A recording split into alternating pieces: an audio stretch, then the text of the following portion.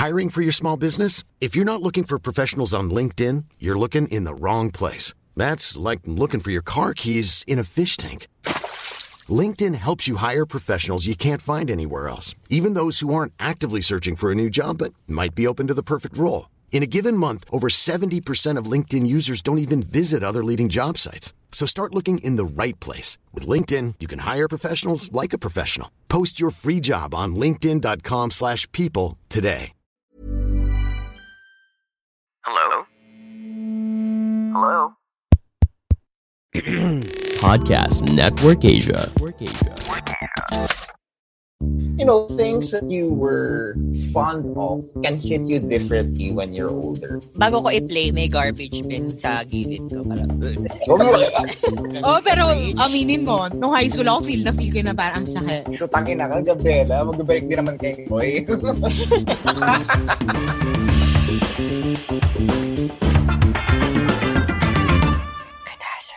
Hello mga kapitbahay, this is Yudes.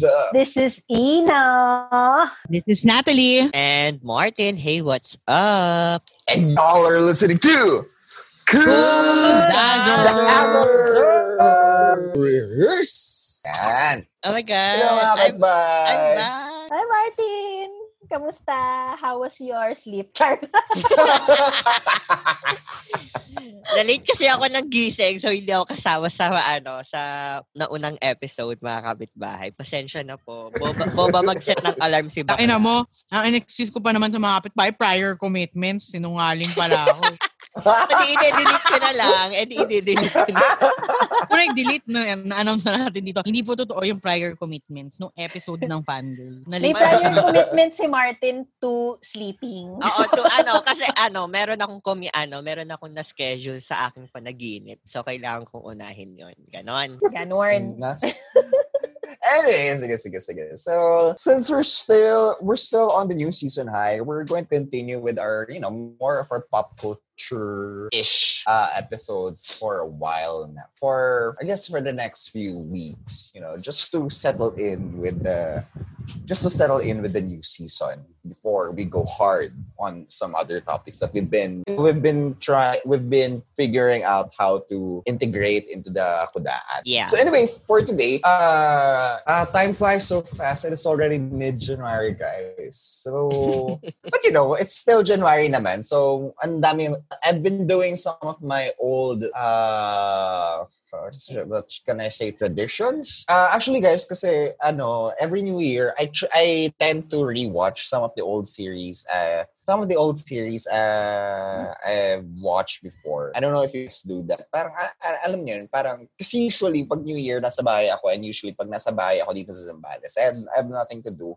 So what I do, I binge watch. This is my chance to binge watch. And sometimes I run out of new things to watch. So what I do is re-watch. Ano yung mga BL, kuya? No. Yung mga earlier pa, when I was, yung mga series, American series. Okay. Nung bagets pa ako. And, I've just got, and saka ako naisip yung topic na to because I was watching How I Met the other day. I binge watched the whole season. I think I started season 6 until the season finale. Anyway, now how, things that you were fond of or things that you really, really like as a kid sometimes can hit you differently when you're older. Do you get what I mean? Yeah. Have you ever had that experience? Yeah. And for kapitbahays, for everyone who's ever experienced that, that's going to be our topic for today. Mm-hmm. Anything, it can be music, it could be books, mga media experiences na we're in. Now that you're older, you have a different perspective about it from before. So let's start. Maybe you guys want to start or do you want me to start? Ako meron na ako na lang. isa eh. Sige. Ikaw muna. Ikaw muna, Ate Nat. Sige, go. Kasi ngayon, para akong si Yudes, like I tend to rewatch a lot of like cartoons and past series that I used to watch as a kid.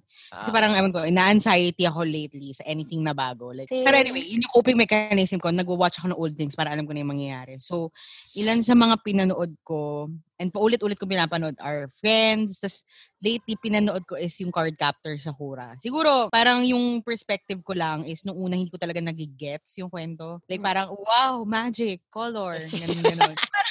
Yung pinanood ko siya as an adult, parang, okay. So, yun yung nangyari. Parang may, alam mo yun, parang dahil mas tumalino ka, mas nagets mo yung nangyari. So pero, mag-jowa pala talaga si Toya at saka si Yukito. Joshua, ganun. Hindi, canon yun. Kung dati, may doubts ka pa. Ngayon, as an adult, sure na ako sila talaga. Nung bata ko, sobrang inosente ko. So, parang friends, ang cute nila. They're really close friends. Kasi parang girls school ako, wala akong masyadong kilalang Becky. So, nung pinanood ko na, putang ina, bakla to. Huwag tayo mag-denayan dito. Magjawaan to. Alam mo yun, napapa-questions ka sa intentions ng character. Like, parang si Tomoyo, yung best friend ni Sakura. Parang sobrang addict niya kay Sakura. Imposibleng parang muse lang niya. Parang may gusto siya kay Sakura. Pero pinsan niya si Sakura. Parang ganun. Tas si Meili, saka si Lee Shaoran, engaged sila, pero magpinsan sila. Yung mga ganun, parang what the fuck? Japan, ano nangyayari sa inyo? Ano yan? Sayang wala si Sari. Pwede sana itanong sa kanya. Japan, ano po? Default Japan answer. Sari, ano na Japan, bakit ganun? Bakit may incestual kineso dyan? So yun lang. Siguro isa sa mga napanood ko pa ulit nung ni-rewatch ko siya na parang, pag ngayon mo pinalabas na kuyog yan. Friends, ang daming mga homophobic jokes. Yeah, some of the jokes there did not age well. Yeah, it did not age well. It definitely. Alam mo, sabi nga nila, 'di ba, yung mga Gen Z daw na napanood yung Friends when it aired sa Netflix or whatever streaming show. Parang yung mga tao na parang gusto nila i-cancel yung Friends. Parang di ka-cancel yung Friends. And tagal-tagal na yan. I mean, for you not to show it or parang pag kinancel mo yun, it will deny na it ever happened. Nangyari talaga yung mga ganung bagay na it was acceptable during those times. Alam mo, Ate Nat, meron doon yung isang joke na natatandaan ko na oh my God ako, yung transgender joke. Chandler. Hindi, ni Rachel. Meron pa rin yung Amanda, yung ang pangalan.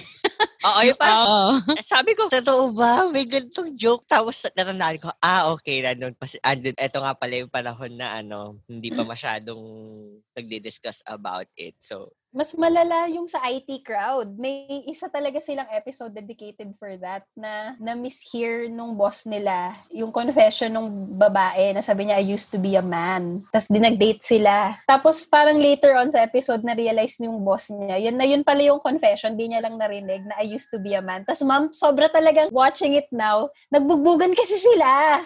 As in, nagsutukan sila. Tapos parang ako, oh my God. Sabi ko, parang ako, hindi ko alam kung anong ma-feel. Pero doon naman sa series, nanalo si April. So, ginombag niya ng malala yung boss niya na parang, hindi ka nakikinig. Pero di ba parang, oh my God, what is this episode? Mapapaganong ka. Parang, ang dami kong napanood na cartoons kasi ngayon nga, di ba, nasa States ako. So, ang daming available. Like, ang daming streaming, ang daming Netflix, mga streaming apps na available. Like, may Hulu, may Amazon Prime, may mga HBO Max. So, parang ang daming available bigla na show. So, bigla ko na-realize nung pinanood ko kasi favorite ko ng bata ko, Rugrats. Sana all may HBO Max. Parang yung Rugrats, kasi sobrang talagang lagi ko siya pinapanood every time, dismissal time ng mga grade 1, grade 2 ako. Sobrang progressive the theme song is for playing its time. In my head. The theme song is playing in my head. Yung Rugrats, yung tan-tan-tan.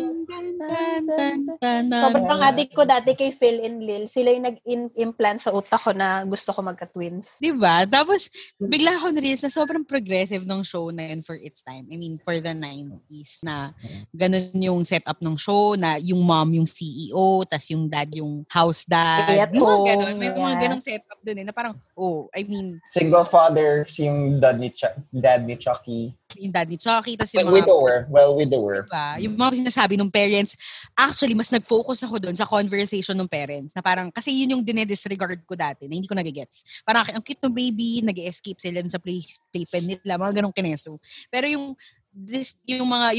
discourse ng parents minsan sa show, parang, in fairness, as in, sobrang progressive nitong show na to, na if they will remake it na ganun.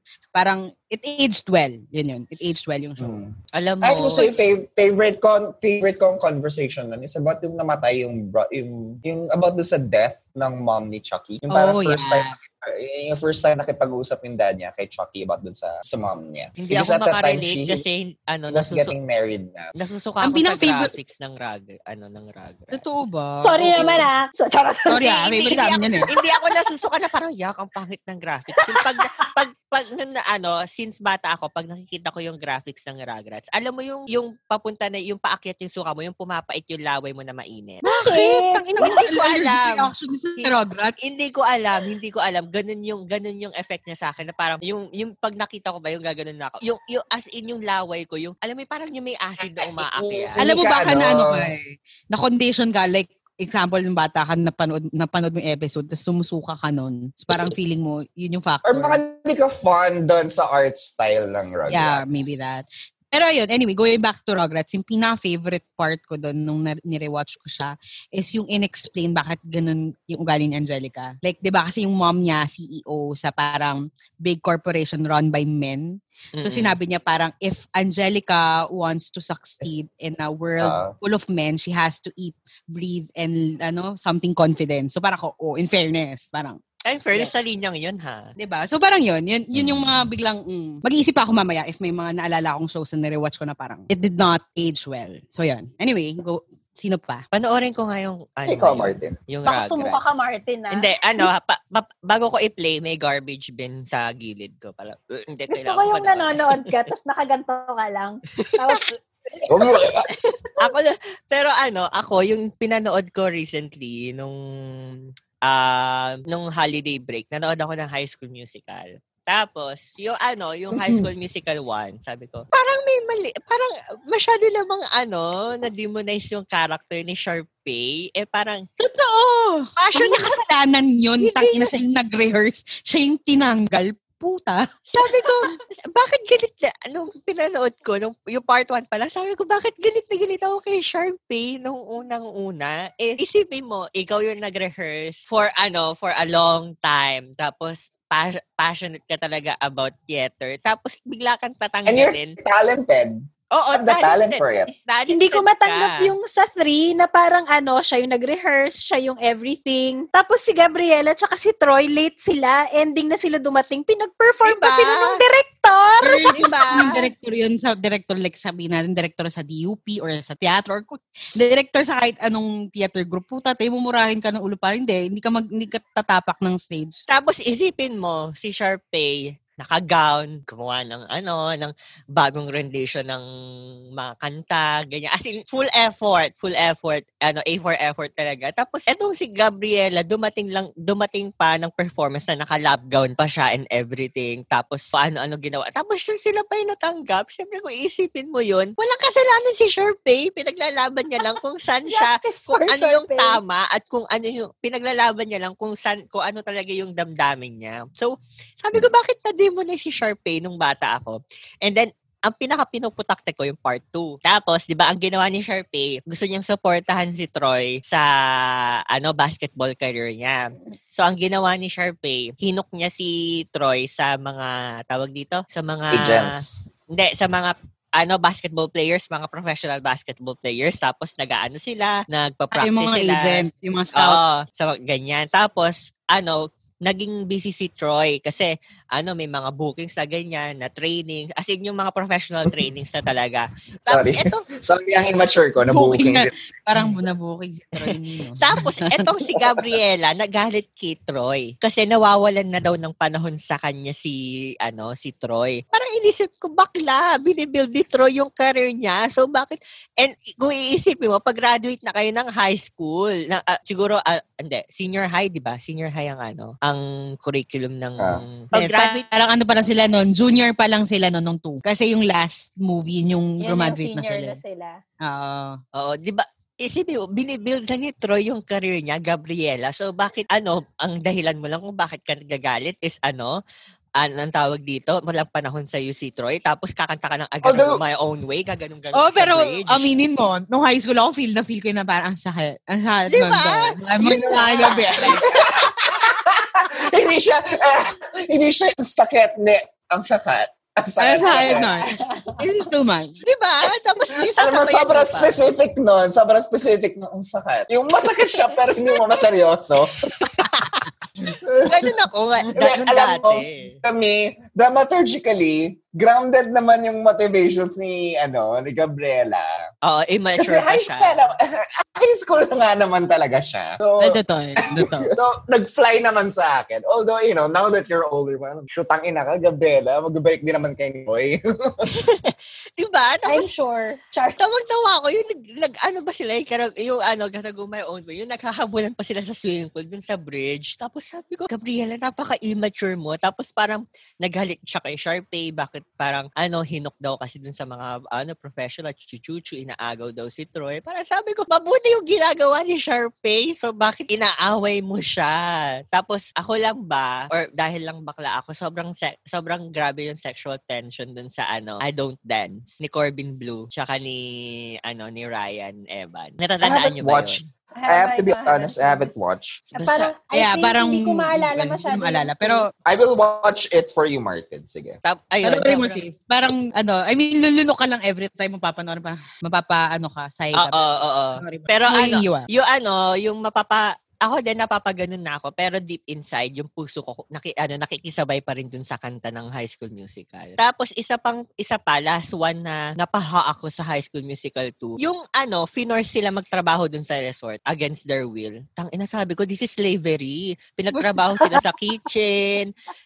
Diba? Natatandaan mo, ate Nat? Natatandaan mo? Putang ina, natatandaan ko nga. Yung parang utang ina gago, pwede nilang kasuhan. Yun, uso pa naman dito sa Amerika, yung magkakasok at sa may makukukang pera. Oo. Diba? Pinagtrabaho sila sa resort against their will. Tapos ayaw silang paalisin ng resort. Nandun lang sila sa kitchen. Tapos hindi sila tinirt as guest, tinirt sila as employee. Tapos sinisigawan-sigawan pa sila ng manager. Sabi ko, my God, this is slavery. This is against Hindi naman kasi guest, parang summer job nila yata yun summer job. Pero okay. Hindi, in-invite sila ni Sharpay for vacation, para getaway. Sabagay, ko yung huling hindi ko na maalala. Pero ang nangyari, pinagtrabaho sila sa kitchen. Sabi ko, my God. So ayun, yun yung nangyari. Nakakaloka yung High School Musical 2. Panoorin nyo. Oh my God lang kayo sa mga nangyayari sa plot twists. May mga bagay kang pinanood dati na astig ka, no? Tapos nung pinanood mo nung adult ka na, ano ba?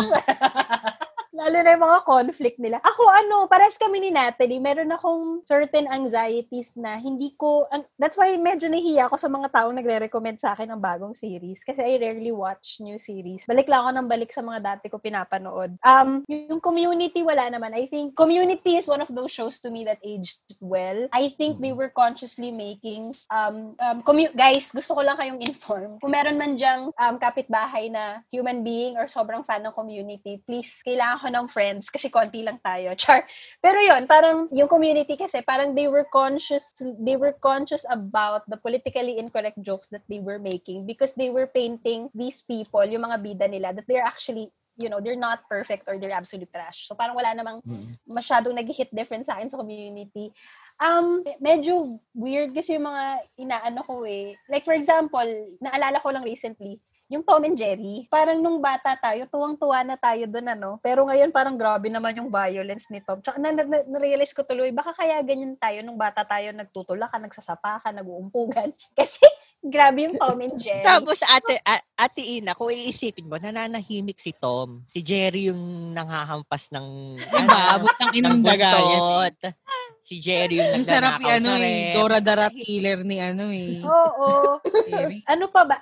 Recently lang, kasi may nag-work na ako ngayon from home. So, di ba may ako sa Broadway musicals. Tapos, napakinggan ko ulit yung soundtrack ng Avenue Q. Nung younger ako, lalo na nung Avenue Q came out 2004. So, graduate ako 2008. Tapos, yung soundtrack ng Avenue Q, nung una ko yung napakinggan nung fresh grad ako, sobrang relate ako dun sa lead character na fresh grad. Yung first line niya is parang I can't pay the bills yet because I have no skills yet. Parang the world is such a big scary place. Tapos grabe yun, parang feel ko yung line na yun na parang, gosh, I'm a fresh grad. Parang I'm gonna make a difference in the world, blah, blah, blah. Tapos matagal ko siyang na-park. Matagal ko hindi pinakinggan yung musical na yon. And then recently, while I was doing my work from home, yun yung soundtrack. I mean, nakikinig ako doon, pinabalik ako yung mga Broadway musical soundtracks ko. Pinakinggan ko siya ulit. Tapos hindi na ako makarelate dun sa character na fresh grad. Kasi my God, ang tanda ko na. Tapos bigla na lang may isang character doon, nung time niya na kumanta, na ano ako, parang na-alarm ako, na sa kanya na ako nakaka-relate. Ano yan, sabi niya, when I was little, I thought I would be a great comedian on late night TV. But now, I'm broke and I'm unemployed, I'm broke and turning 33. Tapos sabi ko, why is this happening to me? Oh my God. Talagang nagbago yung sabi ko, shit, hindi na ako si Princeton, ako na si Brian. Tapos hindi naman ako broke and unemployed and turning 33. Pero parang yung dissatisfactions mo with life, nagbago na. Na parang when you were younger, you were so dissatisfied na I want to do more. I want to save the world and everything. Tapos ngayong I'm 33, I'm literally 33. Parang yung dissatisfactions ko, bakit hanggang dito lang yung inabot ko? Parang ganun, parang gusto ko pa, pero parang alam mo yung bigat na ng katawan mo, ang tanda mo na. Hindi, sorry kung medyo downer siya, pero I found it funny. Nung narinig ko yung line na yon, tapos parang ting, may gumanon sa puso mo, tawa ako ng tawa. Sabi ko, sis, ang tanda mo na, sis. Ayun, tas mga anime din, parehas tayo youths, may mga anime na pinanonood ko when I was younger. Yung Neon Genesis Evangelion, I've been watching it in different stages of my life. Nung bata ako, pinanood ko siya, tapos yun lang yung na-realize ko doon, robot, parang wow, laban-laban. Tapos when I watched it again nung early adulthood ko, masyado ako nag-focus dun sa parang the philosophy of this anime is so deep. Parang I was so concerned about understanding it. Parang it's so deep, I understand this anime talaga. It speaks to me. And then I watched it again now. Many years later as an adult. Kasi na-realize ko what the adults were putting the children through was also like slavery. Imagine mo yung mga characters doon, they were 14 years old. Si Shinji, yung lead character, he was being forced. Sorry, we know someone kasi na name ang Shinji ng Hapon. Anyway. Si Shinji, Hello, Shinji. Pinipilit siya ng father niya na i-pilot tong robot kahit ayaw niya. Tapos parang, I don't wanna pilot the robot, father. Tapos yung father niya, kung ayaw mo, umalis ka dito, lumayas ka. Wala kang kwenta. Tapos iiyak si Shinji. Tapos parang dati, when you were younger, ano ba yan ang iyakin ni Shinji? Magpapilot lang ng robot eh. Tapos ngayon matanda ka na, ang harsh naman ng tatay niya, hindi ako manggagano ng bata. Yung, kung ayaw mo, umalis ka dito, bobo ka, wala kang kwenta. Syempre, iiyak yung bata, di ba? Tapos syempre, ikaw nung younger ka, nung pinanood mo yun, corny, pilot mo ng robot, dali na, kaya mo yan. Tapos ngayong adult ka na, hindi ko kaya, ayoko na. May gusto lang ako sabihin regarding, babalik ko lang sa Sakura. Bigla ko lang naalala. Kasi may part doon na yung nanay ni Sakura, pinakasalan yung tatay ni Sakura. Malamang. Pero yung catch doon kasi, batang teacher siya noon, fresh grad, pero teacher na siya. Tapos yung nanay, 16. So, nagpasa sila at 16. So, parang ako inisip ko, nung bata ko, ang sweet naman noon. Tapos parang, love, biglang real mo, putang inang pedophile to. Puta ka. Yan yung mga bagay na pinapanood ko as an adult. Siyempre, for example, nung bata ka, yung mga anime na to, yung mga characters were 16, 14, 18. Tapos grabe ang tanda nila, ganun. Parang feeling mo sobrang adult na nila. Tapos, nung pinapanood ko ulit, like for example, yung Ghost Fighter, nung pinanood ko ulit siya as an adult, sabi ko, sure ba tayo? 14 lang siya. Tapos nakikipagsuntukan, di pumapasok sa school. Sabi ko, ayusin niyo mga buhay niyo, putang ina niyo, pumasok kayo sa school. Same. Yun din, diba? Parang kwari yung mga ganon, yung parang ang tanda masyado ng mga ginagawa, tapos ang bata ng character sa setting. Parang Twilight, na parang, Ma'am, si Miyaka naman sa Fushigi lang talaga yung tatay na parang, diba? Si Miyaka, parang, putang ina ka, parang kailan ka lang niregla kung ka kay Tamahome. Oo, pag-aaral. Bakla, high school ka lang, lahat ng lalaki dito talaga. Miyaka, maghunos dili ka nga. Pero nung bata ka, parang my gosh, parang I wanna be like Miyaka to be desired by all these men. Tapos nung matanda ka na, Miyaka, umuwi ka sa mundo nyo. Alam mo, magka-college ka pa. Alam mo, since nabanggit ni ate at yung Twilight, nung napapanood ko yung mga clips sa TikTok sa yung about sa Twilight, kung iisipin mo, si Edward Cullen, nabuhay siya sa mga mafia days. Tapos ano ka ba? Hindi yung malala doon kasi pinayagan siya ng tatay niya magpakasal. Kakagraduate pa lang niya ng high school. Parang, ano ba? Hindi, ang naisip ko, alam mo, in my head, carry lang yun. Kasi hindi ko naman may vampire trust fund. Gets mo? Hindi naman, di ba hindi alam ng tatay niya na vampire si Edward? Hindi nila nalaman eh.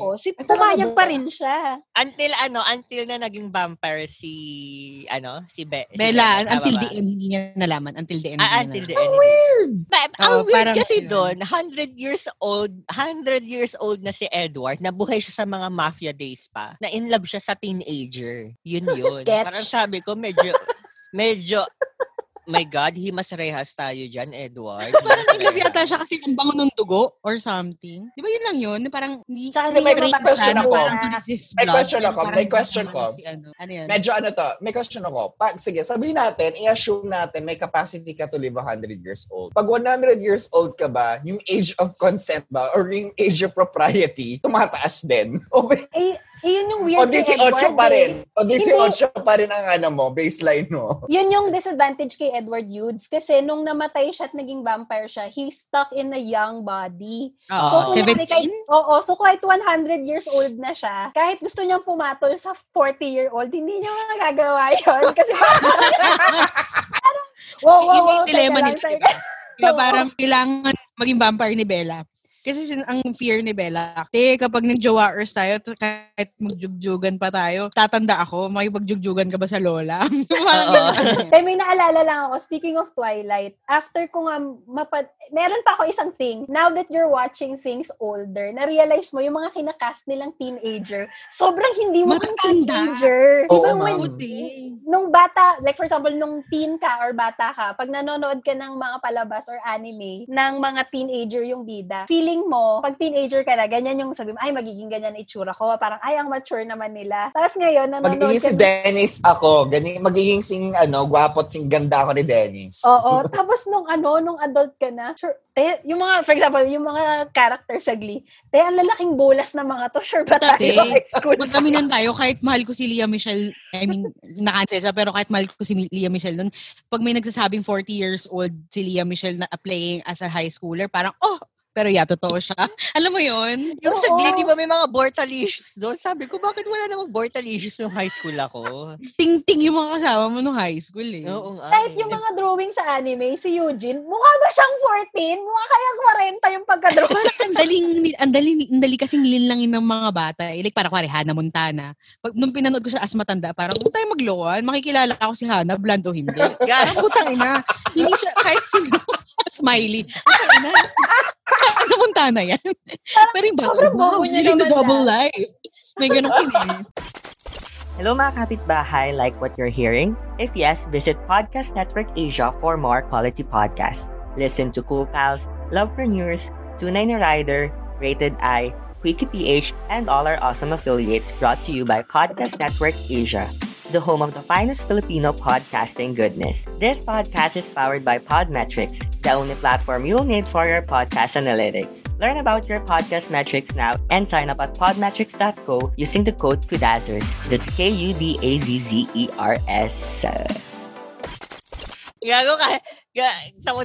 Isipin mo, gago, Batman pa nga lang, kahit takpan kita atin at sa mata mo. Ni Batman, kahit maging Batman pa ako, parang, kahit si Spider-Man, nung si Tobey Maguire, syempre, napanood ko yun high school ako. Convinced ako na high school si Tobey Maguire nun. Tapos ngayon, pinanood ko siya ulit. Tayo maglokohan, parang 30 years old na si Tobey Maguire.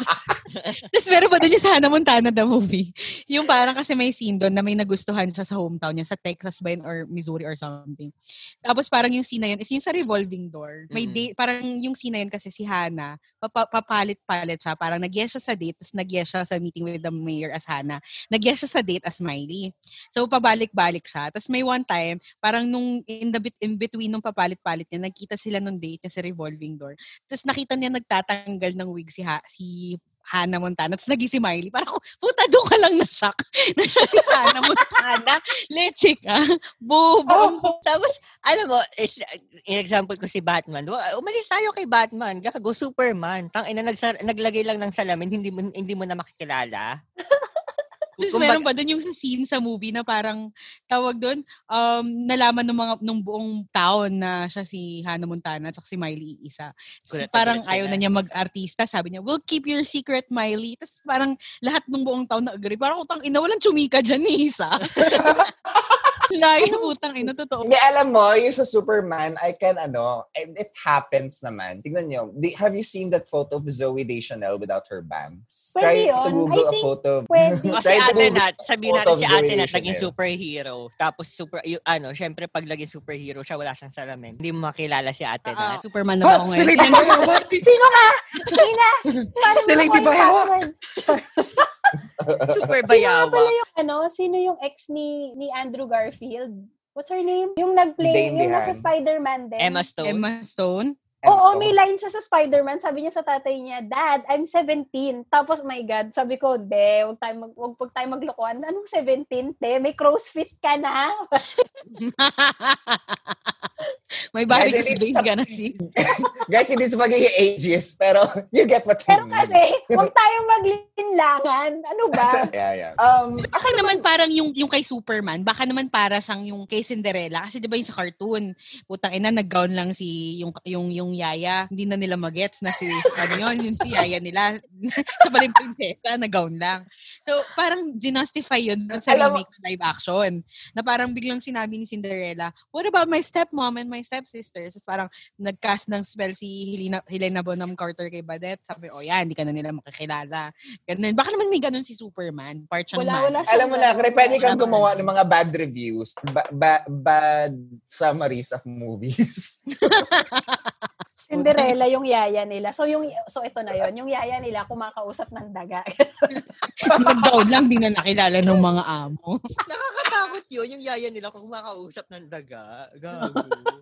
Anyway, ako ba? Ano ba yung mga pinanood ko? Well, yun nga, sinabi ko kanina, I rewatched How I Met Your Mother, The End Time, and I have to say, I have to be honest, I can still appreciate the series. Alam mo yun? But I can still appreciate the series for what it is. But now that I'm older, alam mo yun, and siguro mas theoretically grounded ako or politically informed ako about so many things. And, I have life experiences of my own na because I first watched How I Met when I was in first year college, I think. Mm-hmm. So this was way back 2010. And at the time, I haven't had a relationship of my own. So, for better or worse, it kind of foregrounded or informed yung mga expectations ko within a relationship. In that very Ted kind of way. Alam mo yun? Big gestures, ganyan. So much so na alam mo yun, I have to be honest, there were times where I during the earlier stages of my relationship or when I was starting to involve myself with boys, I kind of feel a certain anxiety whenever that tug wasn't there. Kailangan maging parang maging Ted kind of relationship yung papasukin mo. It has to, alam mo yun, that Victoria moment wherein, spoilers alert, wherein, you meet and then you have this magical moment. Mga ganyan bagay. But now that I'm older, I have to say that I disagree with at least 70% of Ted's philosophies on love right now. And of course, there's also the character of Barney, diba? Before, when you're watching the series, you're following the rules of that universe, of that, alam mo yun, of that world. And in that world, yung mga, his jokes, his comedy, allowable yun. It's all harmless fun. Doon sa world na yan, ha? Sa world na yon. Do you get me? In the series, it's all harmless fun. Mm-mm. It's consensual, all of it. Alam mo yan. But, but in my head, parang, I've heard a lot of guys say that line in real life. And, he's seeing it outside of the series is really something else. You were about to say? So you're about to say something, Ina? Sa perspective ng love, yun din yung na-realize ko na mga things that hit differently. Parang when I was younger, that was my concept of love. It was big, it was grand. Parang dapat hinahabol ka niya sa ulan and everything. It's all-consuming. True. Kapag hindi niya binigay sa'yo yun, alam mo, it took me a while. Before I married my husband, parang 10 years naging kami. Because, I think may pagkasala rin din dun yung, popular culture about what love is. Hindi siya love kung hindi niya gagawin to, hindi niya gagawin yan. And then ikaw, subconsciously, convinced ka doon na parang, like, is he the right one? Kasi hindi niya to ginagawa, itong mga things that you see in movies, you hear in songs. And then, when you start to settle down, you realize that, love is not always that. Yun eh. So parang, kaya minsan pag pinapanood ko yung mga ibang series or mga, tapos naiirita ako pag parang, hindi niya kasi to ginawa para sa akin. Gabriela and Troy, parang, kasi wala na siyang time sa akin. Wait lang, may buhay din yung lalaki. Relax ka lang, mahal ka niya. Parang ganon. So, parang maghunos dili ka nga, parang, nare-realize ko yun as an adult. Lalo na pag nanonood ka ng mga stuff about teens and young love. It's amusing, pero minsan, sit down. Sit down ka, relax ka lang. Alam mo, kasalanan ng producers to. Kailangan natin magwelga sa mga production company. Kailangan gawin yung realistic ang perspective ng love sa mga movie. But then sometimes that's not what the movie is for. Some series are not, hindi yun yung kinikater niyang narrative. Which is something na may kakwento rin ako about mamaya. Tapos, the other one is Dead Poet Society. Anyway, so that's How I Met Your Mother. So, another one is Dead Poet Society. When I was younger, I used to relate so much doon sa characters ng mga boys doon. This impressionable, wide-eye students who are ready to divest themselves in life and are willing to risk everything for their dreams. The world is their oyster. Everything is exciting. Everything was tragic. And it was also romantic. But now that I'm older and, I now realize na I'm now starting to identify with Professor Keating, character ni sino yan? Robin Williams. I'm starting to relate to the character of Robin Williams because I've been mentors to people, sometimes for their studies and sometimes for their careers and a lot of other stuff. And I started to sympathize na doon sa feelings of incompetence ni Professor Keating towards the end of the film. Wherein I think it would have been these kids would have been better off na I didn't get involved with their life. They get what I mean. Yeah. So when I watched it again, it had the kind of sobering effect sa akin. It's still inspiring, but it has a different flavor now for me when I watch it. I no longer watch it with enthusiasm. Parang meron na siyang, it has a nostalgia for a life that I've never lived but was familiar to me. They get that. Does that make sense? Yeah.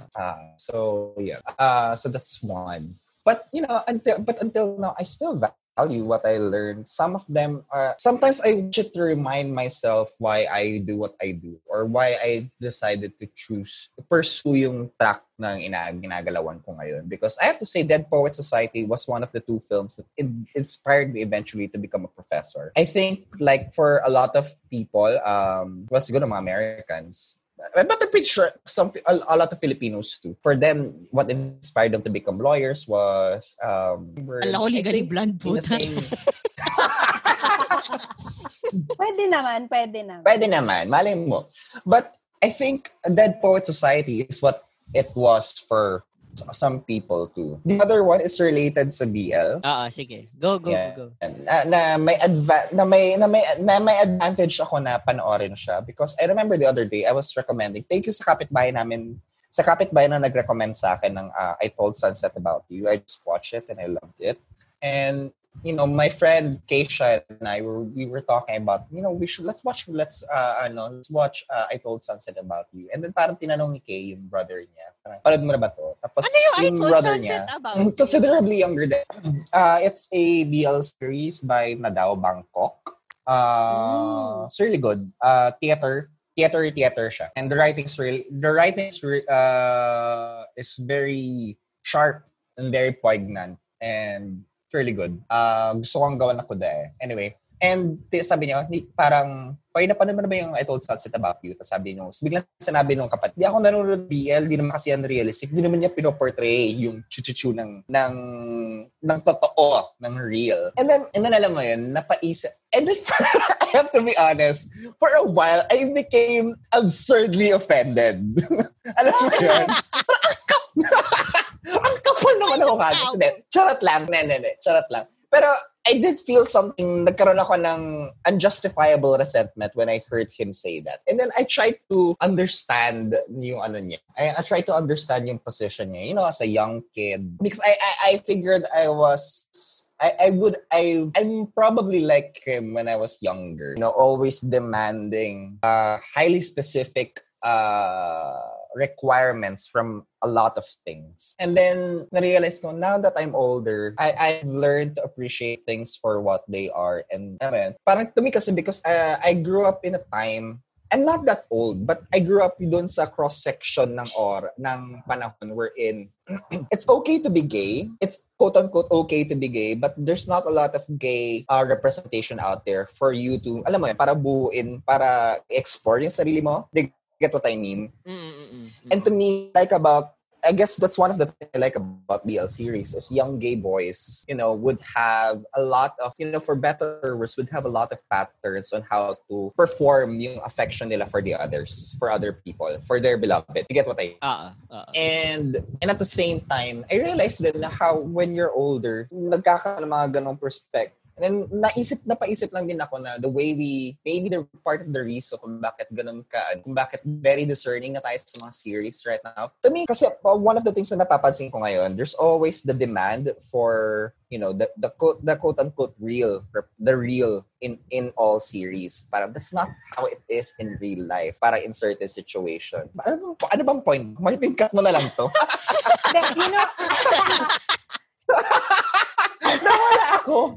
Hindi, I think, para bawiin siya, I think, that's why I think it really will hit different if you watch it in a different time. Because if you're gonna watch something and nuance it during the time period that it was made and who it was made for. So parang, I guess, How I Met Your Mother or all these, for example, yung mga anime or yung mga movies or yung mga songs or musicals that we were watching at that time, we enjoyed them in a different sense or we enjoyed them a lot because they were really made for us or they were talking to us. Pero when you're watching it from afar, you realize na parang I think it's not that it's wrong. That's why I think the term is it hits differently now because you're watching it from afar and at that period of your life, you understood that and that was what you were going through. And then accumulating all the experiences that you have now, pag pinanood mo siya, nakakatawa na siya. Of course, I think when you look back naman at any memory, you'll always be laughing na ano ba yun? Pinoproblema ko ba yun dati? That's why sometimes ako, pag nire-rewatch ko yung How I Met Your Mother, parang, Ted, ano ba? Parang Ted, ano ba? Umayos ka nga. Parang ganon. Pero at the same time, if you think about it, ganun ka din naman when you were like in your 20s. Not exactly like that, but sort of like that. Sort of stupid like that. Sort of, I guess oo, kasi nung college din ako, parang pag sinabi din sa akin dati nung boyfriend ko na, hindi ako makakapunta this weekend kasi may trabaho ko. Iyak din ako, diba? So, at that point in my life, I was Gabriela Montes. And my boyfriend was Troy Bolton. Charat! Haray, kinantahan mo na ba siya na I Gotta Go My Own Way? Hindi ko na maalala. Yung alam ko lang talaga yung Sorry, Ganon. Alam ka na yun. That anything can happen. Ayo, Music in Me. You are the music in me. Hindi. Iba yun. Yun. Yung sa part 1, yung first song. Hindi yung sinasabi ni Breaking Free. Start. Yung Breaking Free. Breaking Free. Yan. Kasi sa music... Alam mo, tatlong magkakaibang kanta yung kinanta natin. Kasi sa music natin, pero ibang kanta yung sinabi natin. Kasi na yun yung sa You're the Music and Me, di ba? Yun sa tuna yun. So, ayun mga kapitbahay. So, kayo, I hope guys may mga marirecommend kayo sa amin ng mga film series or even music. I wish we had gotten then some music or books that we read. I think that would also be an interesting topic to cover. Pero, yun, if you have any recommendations or if you have any questions sa amin, just slide into our DMs or message us at Kudazzers. Everything is at Kudazzers, mga kapitbahay. That's Kudazzers. And again, we'd like to take this chance to thank Podcast Network Asia for continuing to support us. It's already been a year. Yes, that's my spiel for this whole January. Kasi kailangan siyang i-acknowledge. It's already been a year. Actually, 2 years na. Mahinga. Hindi pa. Guys, ano pa, sa September? Okay, I'm bad at math. So, sabi Podcast Network, advance ka masyado, yun. Pero yeah, it's been a while. Yung mismo Podcast Network Asia nga, hindi pa nagto 2 years eh. Tapos 2 years na tayo. Nauna. It's been a crazy year with you guys, and cheers to longer and more creative collaborations with each other. Iyon, mga kapitbahay. So, yun lang. Kuya, check the co-affiliate. Oh, and also guys, check our co-affiliates. They're also making very, very good content. Just go to podcastnetworkasia.com. And that's all the time we have for today. Again, this is you, Huda. This is Zena. This is Natalie. And MARTIN, Martin. And y'all just listen to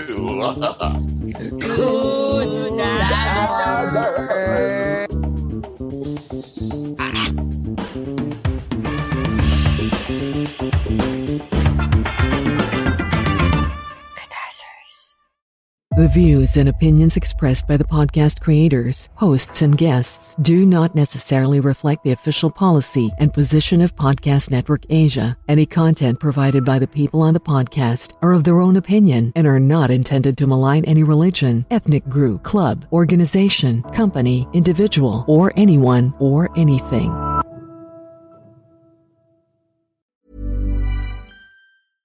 Hey, it's Paige DeSorbo from Giggly Squad.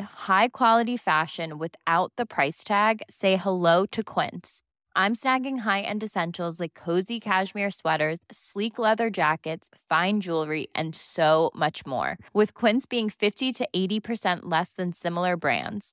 And they partner with factories that prioritize safe, ethical, and responsible manufacturing. I love that. Luxury quality within reach. Go to quince.com/style to get free shipping and 365-day returns on your next order. Quince.com/style.